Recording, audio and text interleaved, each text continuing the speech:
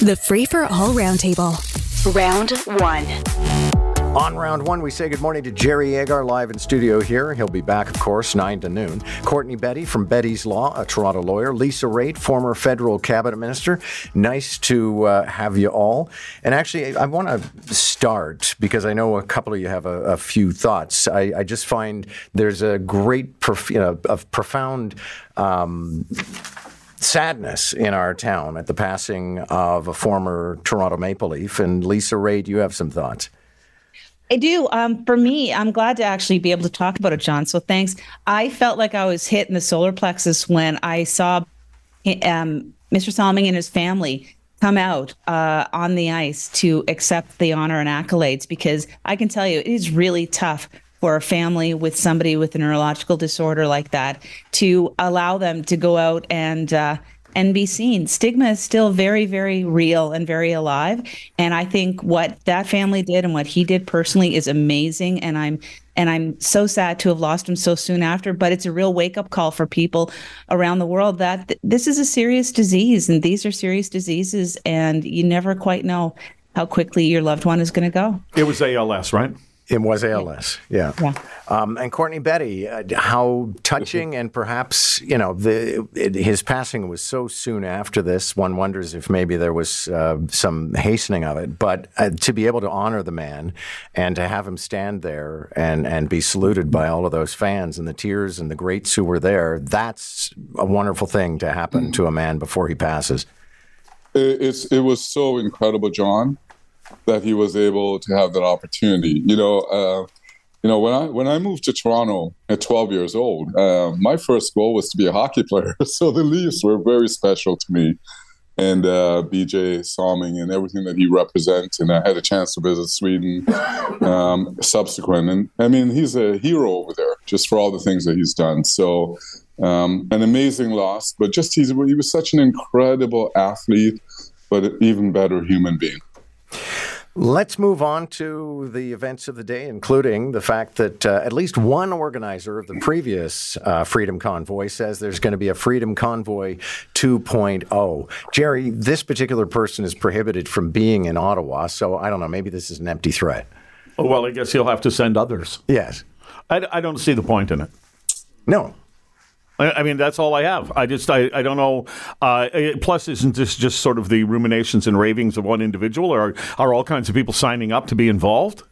That I don't know. But Lisa Raitt, I think that the people who were a part of the convoy protest feel that the regard that they should enjoy across the country, I think they have an exaggerated impression of that.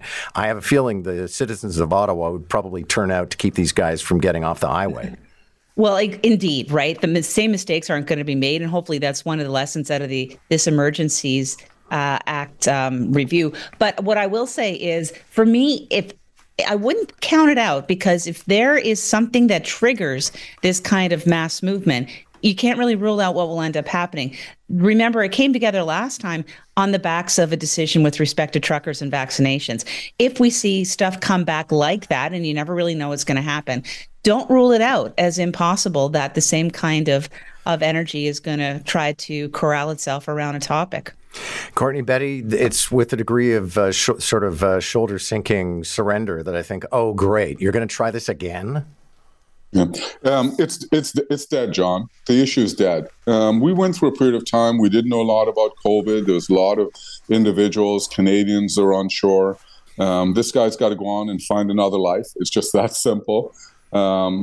This is not going to happen again. We're beyond that. He's not going to get the kind of support that he did in the past, where Canadians were supporting, not because of the negativity, because they were concerned in terms of COVID, etc. It won't happen again. Yeah, I think Lisa is right that some sort of protest could come out based on anything or something we don't even foresee. But being able to get the trucks into Ottawa or any city at this point is not going to happen. I mean, Toronto had figured that out, and you remember that actually was a one-day deal at Queen's Park. That's why I got those speeding tickets, because I couldn't drive around Queen's Park. No, it was because you were speeding. Well, that too. But I was on a road where I would have been. Oh, never mind. Let's keep moving. We've litigated that one enough times. Let's listen in. This is Chrystia Freeland yesterday testifying, informs things that she is the finance minister, and the arguments she was marshalling yesterday were that the protests were a threat to the Canadian economy, and that was serious enough to warrant the Emergencies Act. The longer it went on, the greater threat that the U.S. would lose faith in us and our trading relationship would be irreparably damaged. The longer it went on, the greater the threat that foreign investors would write off Canada. Courtney, I'll turn to you because you are a lawyer, and I'm sure you're used to hearing arguments that sound like intelligent ideas, but they aren't actually legally persuasive, which I think is the case in what the finance minister said yesterday.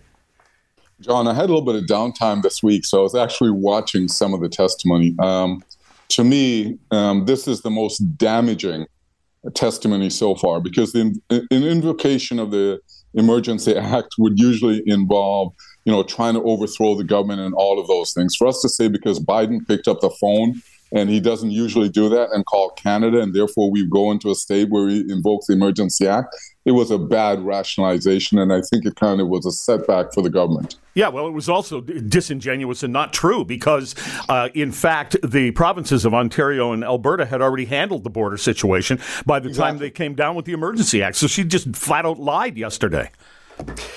Justin Trudeau is going to be there today. I don't know if you have any thoughts, Lisa Raitt, on what we can expect. It seems somewhat poetic, to say the least, to finish up with the most compelling person to testify, because this is the Prime that's when Minister. The closer goes. Yeah, I know. The fat lady sings. Yeah. Absolutely. Lisa? Well, you know what? This is one thing I've learned about listening to the Prime Minister is that the very precise words that he has chosen matters, because those are probably very true, but don't extrapolate another situation from the words that he said, right? So he may say a very specific a sentence with respect to, I did not have the exact information on this topic at that time. Doesn't mean he wasn't briefed, right? There's a totally different set of truths going on in terms of how much information is being given. And our sense is to extrapolate, to say, well, he wasn't briefed at all on the topic. No, I wouldn't. I would be watching for those kinds of comments and see whether or not the cross-examination opens them up. And you can listen to it live on my show around 9:30. They're fairly timely, I think, with this thing. I think so. Yeah, he kind of runs it like a hockey game. Yeah. So we'll carry it live, and then we'll see what happens. So, motion to ban fireworks in Brampton, with the exception of 4 occasions, but then the most important aspect will be hours of the night, passed unanimously at Brampton City Council. Jerry, this is in the wake of Diwali celebrations where people said they were still setting off fireworks at 4 o'clock in the morning. Yeah, I think what will happen here is that they'll still be setting off fireworks at 4 o'clock in the morning, because a lot of people don't care about that. And some of them will say, well, look, we've got X number of minutes of fireworks, so we're going to fire them off here, and then we're going to disappear, and the cops will show up, and we'll be somewhere else firing off fireworks. So I think there's an element of that. But I also think that just the fact that they've made it illegal will cut down on the mass volume of it all, because some people actually follow the law. And Courtney, Betty, I know some people have tried to spin this as an issue of race or faith, but I don't care if fireworks are a part of your religious celebration. You can't do it at 4 in the morning. Well, John, it becomes an issue, and maybe there is some race that's involved in here, because it's a simple solution. You pass the whatever they want to do with the regulations, and you say 11 o'clock or 10 o'clock or 9 o'clock. But to do an outright ban for a group that celebrates as part of their celebrations, to me, it's ridiculous. And I think Brampton should have better things to do. A ban could have been framed to achieve the same goals. You didn't have to ban fireworks across Brampton. But the council right now, I guess, they need some work on their hands. Yeah. Patrick Brown, the mayor of Brampton, is with us on Free for All Round 2. Let's move to a few other things, including a Supreme Court ruling that said luring a guy on the net, a police officer posing as a minor and luring somebody and then inviting them to a hotel room is not actually entrapment.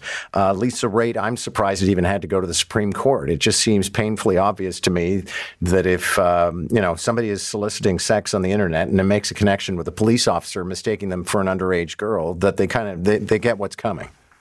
Absolutely. I'm glad that is there. I hope that we see more projects like Project Raphael that they put into place. I mean, you know what shocked me the most in the article? The fact that predominantly these were first-time offenders that were seeking these services or trying to meet up with, a girl as young as 14 years old is what they were told. So, yeah, I have no problem with this at all. Glad the Supreme Court got this one right. And you know what? Buyer beware. I mean, this is, I'm glad that it'll stop the exploitation in some sense of young women. If you went so far as the way that this happened is the cops started at first with it was supposedly an 18-year-old girl. And then she says, oh, really? Actually, I'm 14. Is that okay? And then the guy goes, yes. Okay.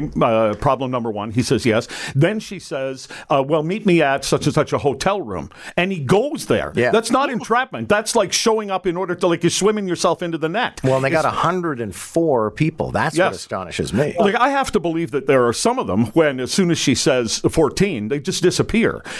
Because A, they're sensible, or B, they start to suspect it's a cop. Whatever the reason is, they're gone. But that they go so far as to show up at the hotel room to meet a 14-year-old girl, no sympathy. Yeah, no, go to jail, do not pass go, do not collect $200.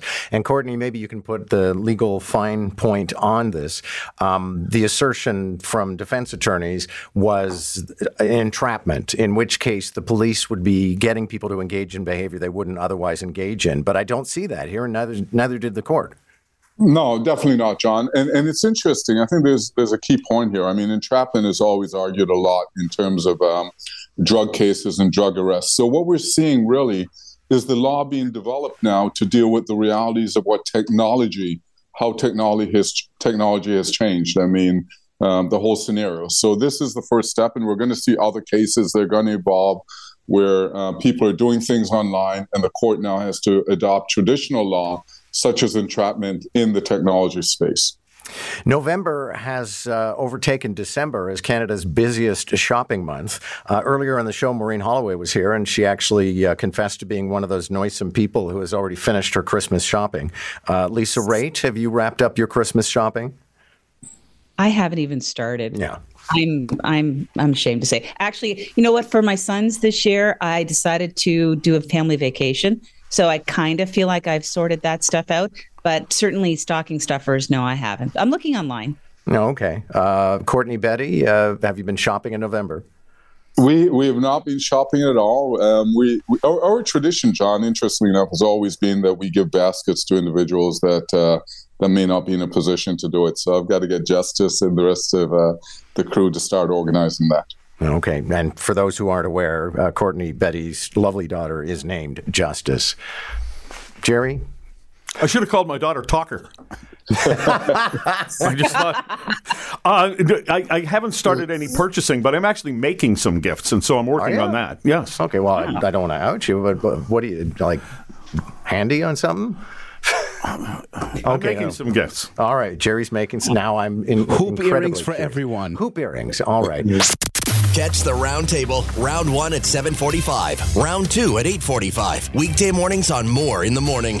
News Talk 1010 Toronto.